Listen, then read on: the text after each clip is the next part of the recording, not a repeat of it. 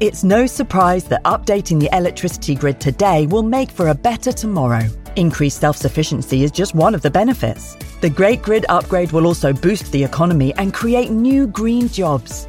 And best of all, you can continue doing the things you love, like watching the latest epic nature documentary or listening to this podcast while caring for the planet too. Find out more at nationalgrid.com. This episode is brought to you by Essentia. A better you starts with better hydration. Essentia is on a mission to inspire people to do what matters most. Their proprietary ionization process transforms water from any source into ionized alkaline water, providing water that's 99.9% pure with a pH of 9.5 or higher. Essentia overachieving H2O, the #1 ionized alkaline water. Shop now. If you went on a road trip and you didn't stop for a Big Mac or drop a crispy fry between the car seats or use your McDonald's bag as a placemat, then that wasn't a road trip. It was just a really long drive. Ba-da-ba-ba-ba. At participating McDonald's. If you're thinking, I should go for a run today, but it looks like it could rain, Sierra says save on Epic rain jackets. If you're also thinking, but I can't go out in these beat-up old running shoes, Sierra says, save on top brand running shoes. And if you're still thinking, but I'm also busy performing brain surgery, well, then we say, you really should have led with that. Sierra, let's get moving to your local store, like now. Go! Welcome to part 2 of BBC Countryfile Magazine's podcast with foraging hero and author Adele Nozida. Her books include The Hedgerow Handbook, The Garden Forager, and her most recent, Foraging with Kids. She also runs a foraging school in Clanfrinach, in the heart of the Brecon Beacons in Wales, where she offers a range of courses on identifying edible wild plants and fungi, then how to use them in delicious food and drink. My 7-year-old son Otto, my partner Juliet and I started our walk with Adele at popular foodie destination, the Angel Hotel in Abergavenny. Catch up with us as we learn more about the amazing variety of edible plants in our countryside. So, what do you think is the best time of year to be? I mean, are there things that you can get all year round? Probably my favourite time of year is autumn because you've got berries and you've got fungi. Right. And those for me are and nuts. Yes. So all those three things together, all pretty much within the same season. So I would say autumn is it. Yeah. Having said that, when plants start coming through in the spring, you've kind of forgotten about some of them, and it's like seeing old friends coming back. Yes. So I like that as well. Yeah. I like all times of year, but my immediate reaction is you've got berries, you've got fungi, and you've got nuts in the autumn. So I would say that's probably rich pickings. Yes, yeah. You know? And here, you see the tree here, which has no leaves on, but lots of white flowers. Do you know what that is? No. That's blackthorn. Easy way to identify it, even from a distance, because blackthorn blossoms come on the plant before the leaves are there. Right. So it'll be the first thing you see with all that lovely fluffy white blossom. Yeah. Do you want to come and have a look at it? There's the bush that sloes grow on. Sloes are generally used for making sloe gin. However, if you don't want sloe gin, if you're too young to drink sloe gin, you can make a lovely juice just of the berries themselves. Okay. So cover them with water, bring them to simmering point, let them go cold, then press them through a sieve, which takes a while, but the stones are quite big. Sure. Then just use that juice. It's absolutely lovely. So it's really lovely if you want to make it into a sloe gin just by using the juice, or use it where you'd use cranberry juice. So it's great in smoothies, for example, things like that. Okay. We tend not to use the sloes for... It's not, do you know what? The first time I experimented with it and made it, I put sugar in thinking it was going to be really sour, and it was too sweet. So I made another batch with none in whatsoever, and it was naturally sweet. Admittedly, I do have quite a sweet tooth. I do like sweet stuff. Me too. Really. And I found it was perfectly lovely as a juice without any extra sugar in. So that was something of a revelation, because I thought it was going to be toe-curlingly... Yes, sort of, I thought all my cheeks were going to get sucked in, The only thing about picking blackthorn berries, sloes, is the long spikes. There are very legs on these. Oh gosh, yes. You like really, thorns, honestly, Otto, you need to be so careful. Even I would suggest wearing gloves before these picking are the black these. thorns, in fact. A friend of mine who's a really excellent forager got one of these stuck in her finger and ended up in A&E. Really? Because there's something in them that It's poison. can make your fingers go a bit septic, which you don't want. So that's just the only thing to be careful of. I'm not trying to make this a horror story, but you have to go cautiously. The other rule about foraging is never put anything in your mouth unless you know exactly what it is. Yes. And also, don't go foraging on other people's land. There is an interface between foraging and theft, which is called scrumping. Yeah, so scrumping is if, for example, there's an apple tree and the apples are growing over the side of the wall, then technically speaking, you can have those because they're over the other side of the wall. The polite thing to do, though, really, is to knock on the door and say, "Please, may I?" And I would say I've done that several times, and no one has ever said no. So it's just a nice thing to do, and you can make friends that way too. Although if you are a young person, it's best to go with a parent. Yes. Or guardian. Yeah. Otto, have you ever eaten hawthorn leaves? This is hawthorn, also known as maythorn. Are you brave enough to or go to whitethorn? Yeah. big boots? You'll be absolutely You'll be fine. all right, you'll be fine. Yep. Okay. Now, difficult as it might seem to imagine, there were days before we had cars and children would walk to school.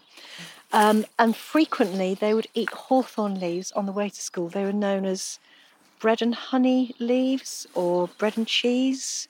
They have a content of calcium in them. Have a try, see what you think. Thank you. I can't taste that at all. Me neither. It's just got a green taste. For me, it's Quite nothing bitter, to write actually. home about. But I've had people on walks that remember eating them as a kid, and they're like, "Oh, we remember doing this." So it was a common thing. And I just wonder if it was one of those things that children would do because they could, which has kind of gone into the annals of folklore, really. But the other folkloric thing about this particular tree, and I am interested in the stories that human beings tell about these plants, because it tells us about the relationship between human beings and the natural world, is that this was the tree belonging to the fairies. And if you've ever smelt one of these on a summer's day, the scent is transportive, and you can almost imagine that it's from another part of the universe, if you like. And so with this particular tree, you would give it all due respect, and you would never cut this tree without asking permission. How you got the permission, I guess, would be down to your own internal relationship with the plant. Interesting that it's been used for hedgerows, because therefore it's a tree that does get cut. Yeah, but it also gets planted. We've got records of blackthorn and hawthorn being grown up in Scotland for 6,000 years ago. So that would have been really early time as we were going from being hunters to gatherers. And plants were preserved, like juniper was also preserved. So if we saw juniper, and I think there's an awful lot of evidence we can get from hazelnut debris in the soil as to how we were using plants and how we were clearing the land. So all these plants, pretty much every single plant that I've pointed out, has been here for thousands of years. So we can't help but have a relationship with it. And if you think human beings are foragers, we are naturally foragers. We've skipped a generation and a half. That's not much to be going back to something that is part of our genetic makeup almost, really. And if we say we've never been foraging, I always say to people, how about blackberries? And they think that blackberries don't count because they're too easy. Yes. And what I want to point out to people is that all the things that are really easy are the things that are most important. So if we go through this gate here, then we can go down to the river. Well, yes, just because they're easy doesn't mean they're not Valuable. Exactly. And we want the rare stuff. We always want the exotic, don't we? Yes. For example, when we were talking about the elder tree, there's been clinical trials on elderberries, which have shown that they have an incredibly high content of something called anthocyanins. Okay. And in fact, I did a thing for Country File about flu cures and remedies for that. So you can now buy a proprietary elderberry tonic, which costs about £13. It's called sambucol. Or you can trip into the meadows and hedgerows and make your own using the berries. And we've used elderberry as a remedy for a long time. And we've used it for a long time because it works. So it's as simple as that. So knowing about something as humble, if you like, but also as powerful as elder, which has goddess-like status and shouldn't be ignored, is actually a way of beating the big pharmaceutical companies. Let's make no bones about that. I think if we can take control of our own health, then that's got to be a good thing. Right here underneath her feet we have hairy bittercress. Oh, that is beautiful. That's gorgeous. King cup, isn't it? Yeah. That is rather beautiful. It's a kind of buttercup. That is absolutely gorgeous. I would take that home and pop that in a vase. What we're looking at here is something called hairy bittercress, which you probably have in your garden. So anywhere where you're going to turn soil over, look, you can see that the soil's been turned over here, can't you? This will congregate. It's a kind of cabbage. Is it? Oh, cabbage. So it's got a kind... Are you happy to eat this here? Yeah. To eat a little bit of it? Yeah. There you go. It has quite a strong mustardy taste. Mustard, yeah. Do you like mustard? I love Ah, spice. good man. There we are. Oh, that's lovely, thank you. Nice. It's good, isn't it? It's got a really almost... It's like purple sprouting broccoli. It is, yeah. It's got an almost wasabi-like kick sometimes, this stuff. You'll notice I'm eating the flowers as well. I want to have a try of the flower. It's actually sort of radishy, isn't it? Yeah, it's a good flavour. You will have this in your garden, for sure. Yeah, no, I'm delighted to know about that. Yes. I have seen it in our garden, in fact. You will have done it. It's the kind of thing you would normally just kind of turn over and chuck in the compost. You won't now, though, will you? No. And it's funny, when you learn about these plants, instead of seeing a weed or something that's a nuisance, you start to see something that is useful to you, that tastes really good and is a bit of a friend. Horsetail, not really something that you would necessarily forage for specifically, but this is one of the oldest plants we have on the planet. It's silica rich. It's beautiful. And if you want to make a really decent plant food, please don't plant this in your garden because it will go crazy and your whole garden will be overtaken. That's called horsetail. That's what we've got here. This makes a really good plant food. So if you boil it up for about 20 minutes, let it go cold, and then use it like you'd use a liquid seaweed fertiliser. Or sushi rice. Or sushi rice. I wouldn't put sushi rice on the garden personally, but each to his own, Otto. We'll just feed you with it. Can you guess how this earth has been indented like this down to this water? Sometimes there's cows in this field. So what they've done is they've stamped their way down here, gone to have a drink, turned all the soil over. So we've got this lovely hairy bittercress, thanks to them. The cows have just from here. I think this looks to me like animals coming down to water, doesn't it? Places that are really best for foraging is edge places. So hedgerows or banks or walls or little settlements of trees like this are quite handy because seeds can blow into places and they can lodge there. River edges are good as well. You often see Himalayan balsam growing along rivers because it's been carried down by the water. Remember you were going to stamp your shoes and see what comes off? Oh, do you know what? I think I will do that. I think that would be quite useful. And it'll give me a chance to actually wash my boots, which doesn't happen very often. So would there be cattle in this field normally? Or? I have seen cows here from time to time. Oh, I can see, look, there's a pet. Yeah. That'll tell you. You can use those to start fires, you know. No, dried out cow pats, because the first ingestion is usually full of straw and, the straw dries out. Yeah. And then it's ready to go. Called mugwort. Oh. I've seen growing here. Oh, madam. Otto, you like the cabbagey stuff, don't you? Uh-huh. Get your laughing gear around some of this. We'll try that one, lovely. darling. What a pretty leaf. Now, the folk name for this is Jack by the Hedge. You see, it's got a heart-shaped leaf. When it's a big boy, Jack by the Hedge will grow to about a height of 3 feet or so. It's a cabbage family, and it will have lots, little clusters Brassica. Yes. So it grows in a lovely, very elegant spire shape. That's really tasty. Yeah, it's good, isn't it? That's actually delicious and very different flavour. I mean, you can pick up that cabbagey You can, but it's taste, different but it's again. very different. Yeah. It's more I've got bitter, some half-weed. but in a really nice way. That would be lovely in a salad. It is. Also, when this gets bigger, the leaves at the bottom are about the size of a sheet of A4, A5 paper. Rather tough and no, not so nice. not tough. Right. Not tough. We use them to make dolmades. You know, the stuffed vine leaves, except use these instead. They hold their flavour quite well during cooking, so it's a really lovely thing if you want to make a mash with spring onions and Jack by the Hedge leaves. That's a really nice way of using it. Yeah. Little plant coming up here is Himalayan balsam. So I can pull this straight out of the ground, I would imagine. Yeah, there it is. So there it is. Highly invasive species. Having said that, we're looking at edible plants, and every single bit of it is edible. This one is only, I would say, what would you say, maybe 8 centimetres long, something like that. This will grow to my height and above. I'm a healthy 5'6.5". Okay. And it has pink flowers, a bit like snapdragons. So this is the same family as the busy lizzie. Okay. And you can see from the stem, it's a bit like a busy lizzie. It's got that kind of transparent pinky thing going on. This is just related.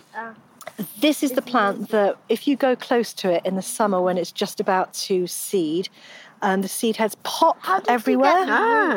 I just pulled it up. It was really easy. There you are. You are not to plant this in your garden. Why? Because it will spread everywhere and take over, and you don't want that.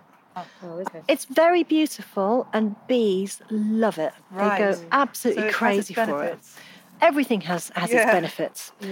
I'm just going to plant it right And after all, you know, we brought this from the Himalayas to Britain.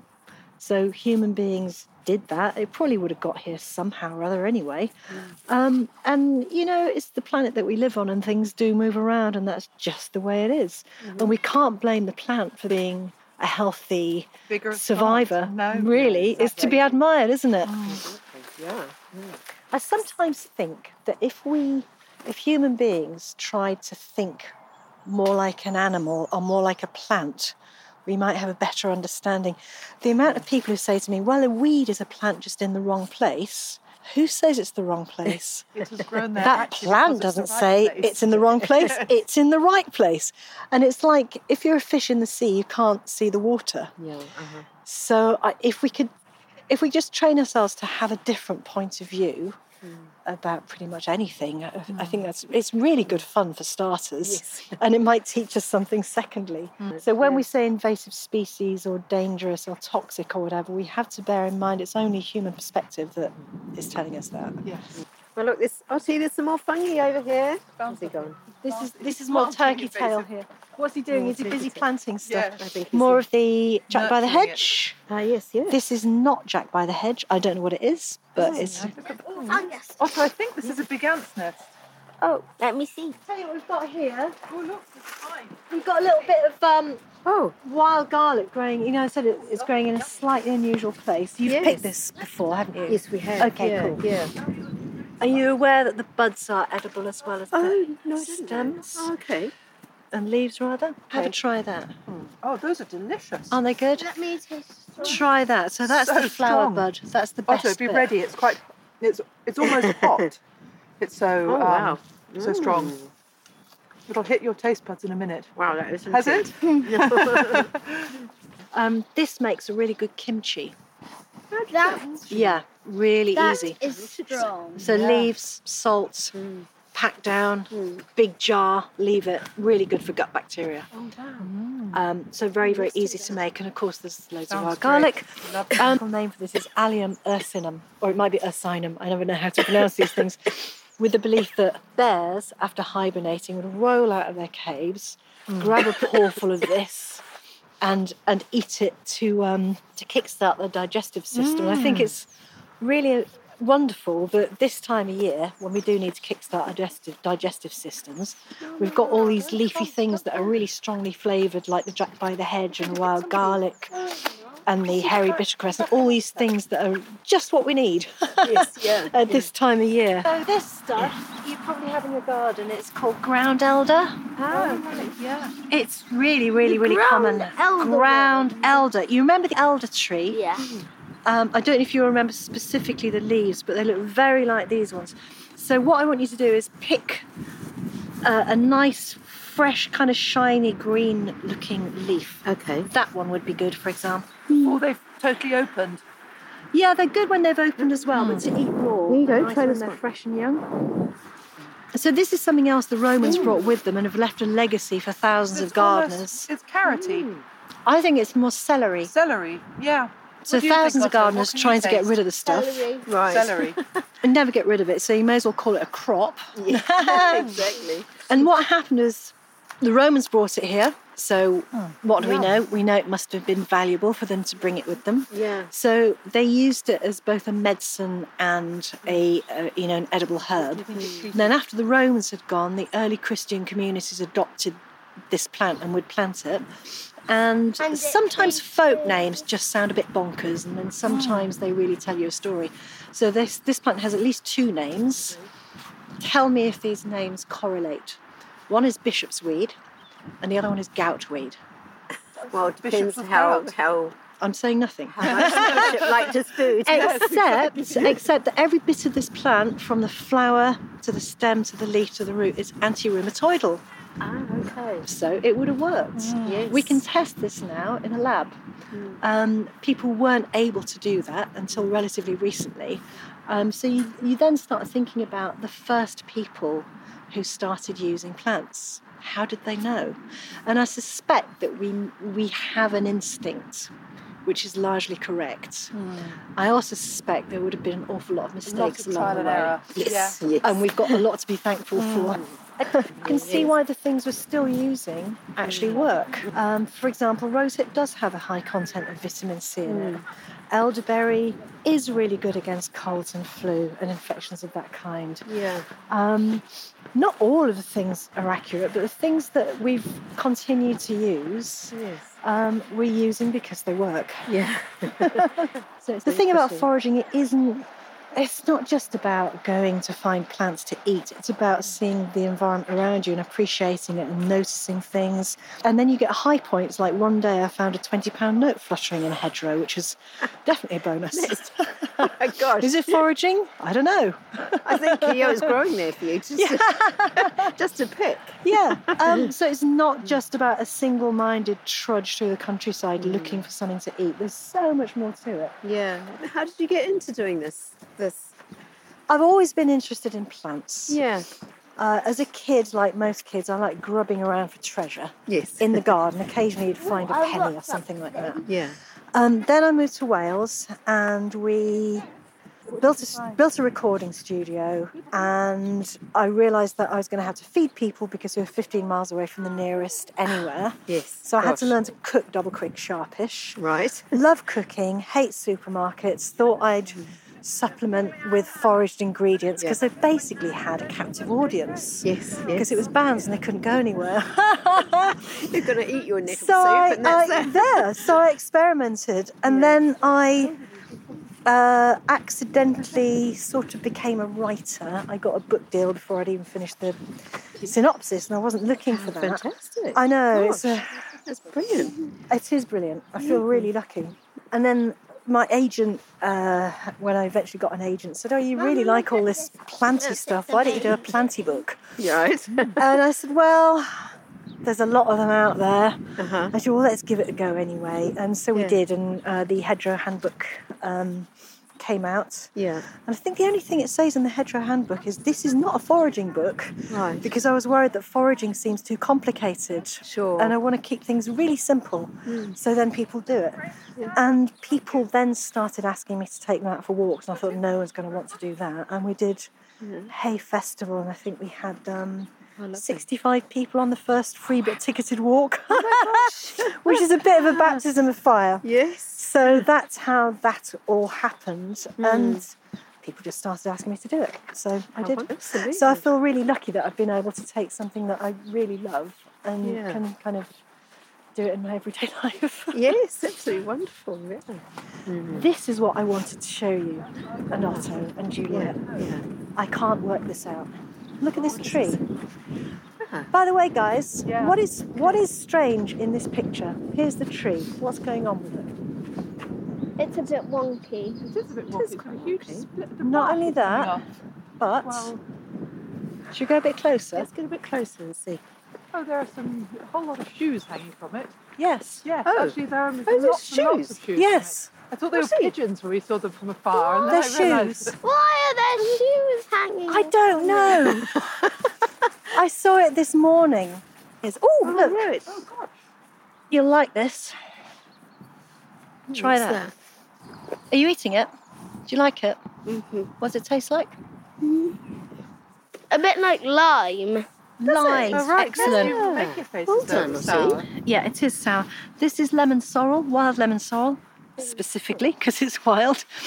You know, sorrel. It grows wild in places where we've got slightly acidic soil. So look, here's another big clump. Oh, my goodness. No wonder you were Gosh, making that that's face. lovely. Oh, Oh, it's very refreshing. Isn't Refreshing, it? though, isn't So if do you eat fish? Mm-hmm. So mackerel, yeah. this, pounded up pestle and water, a little bit of salt and pepper as a pesto on the side. Imagine that. Or you can also make this into a sorbet or an ice cream. Oh, yeah. Lemony flavours. Yeah, it's good, isn't it? It is good. So this is called Greater Plantain. Yeah, let's see if I can do this. And can you eat it? You can, but you're not going to. What I'm going to show you is something else. Oh, it's making your hands green. Yes, isn't it? Now then.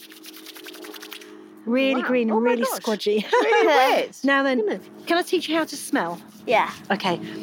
If I want to smell a plant, I cup it in my hands like this and I go, I smell really hard and really fast. So you're getting the fastest message to your brain. Excellent. Well done. Does it smell of anything similar? Or familiar? Spinach. I would say mushroom. Does it Mushroom? smell Okay, like yeah. mushrooms? What do you think? Oh, yeah. Yeah. So if you wanted to use this mushroomy flavour, Yeah. all you need to do is wash the leaves and pop them on the top of your risotto at the end of the cooking time and let it infuse. Okay. Also, you see my hands have got a lovely shade of grassy green. It's not the dye content of it that's interesting with this. It's that it's used in quite a lot of hand creams. Oh, okay. So the thing which is a weed is to be found in lots of really hand quite creams. expensive, Yeah. posh stuff. Right. What, is it because Also- it's moisturising or because It's very moisturising. It's also the best thing ever that I've found anyway against insect stings and bites. Absolutely phenomenal. My partner had he had a horsefly bite this bit of his neck, a really tender bit, just by your throat. Yeah. And I made a poultice of this and made him hold it on, and it took about 10 minutes. Yeah. And when he removed it, all the incipient swelling, you know what a horsefly bite is like, had all just gone down. This has been used since time immemorial for that. And also, Greater Plantain is one of those plants that we know went all the way from Europe to the Americas on the soles of the boots and the trouser turnips of the settlers. So again, this plant has carried its story all around the world very distinctively. Thinking of your evening meal for Sunday, for example. Yeah. Would you deliberately go out and try to find something in particular? I or always would you- eat something that I've found. Yeah, okay. We always have something that we've found on the table. Yeah. And we on occasion do a pop-up restaurant called 1,000 Footsteps, where all the ingredients have to come from within 1,000 footsteps. A lovely idea. Yeah. It is. Yeah. Works better in the mushroom season. Yes. I have to say, but it's kind of. For me, it just makes me happy going out and picking something. You know, I grew a lot of stuff in the garden as well. Yeah. But I love seeing the wild stuff because it's part of my story as a human being. And I like to keep in touch with all that. Yeah. And we can continue, that story continues, doesn't it? Absolutely. With every step and every mouthful. Yes. And I think it's brilliant that there's a resurgence in interest about foraging, because that part of that bigger picture is us doing that, reaching out to nature and wanting to meet it at least halfway. Thank you for listening to the second and final instalment of BBC Countryfile Magazine's podcast with foraging hero and author Adele Nozida. For more information on Adele's workshops, go to brickandbeaconsforaging.com. For articles on foraging, including month-by-month foraging guides, go to countryfile.com. Do let us know what you thought of the podcast, or just get in touch if you have podcast ideas for us. Email editor@countryfile.com.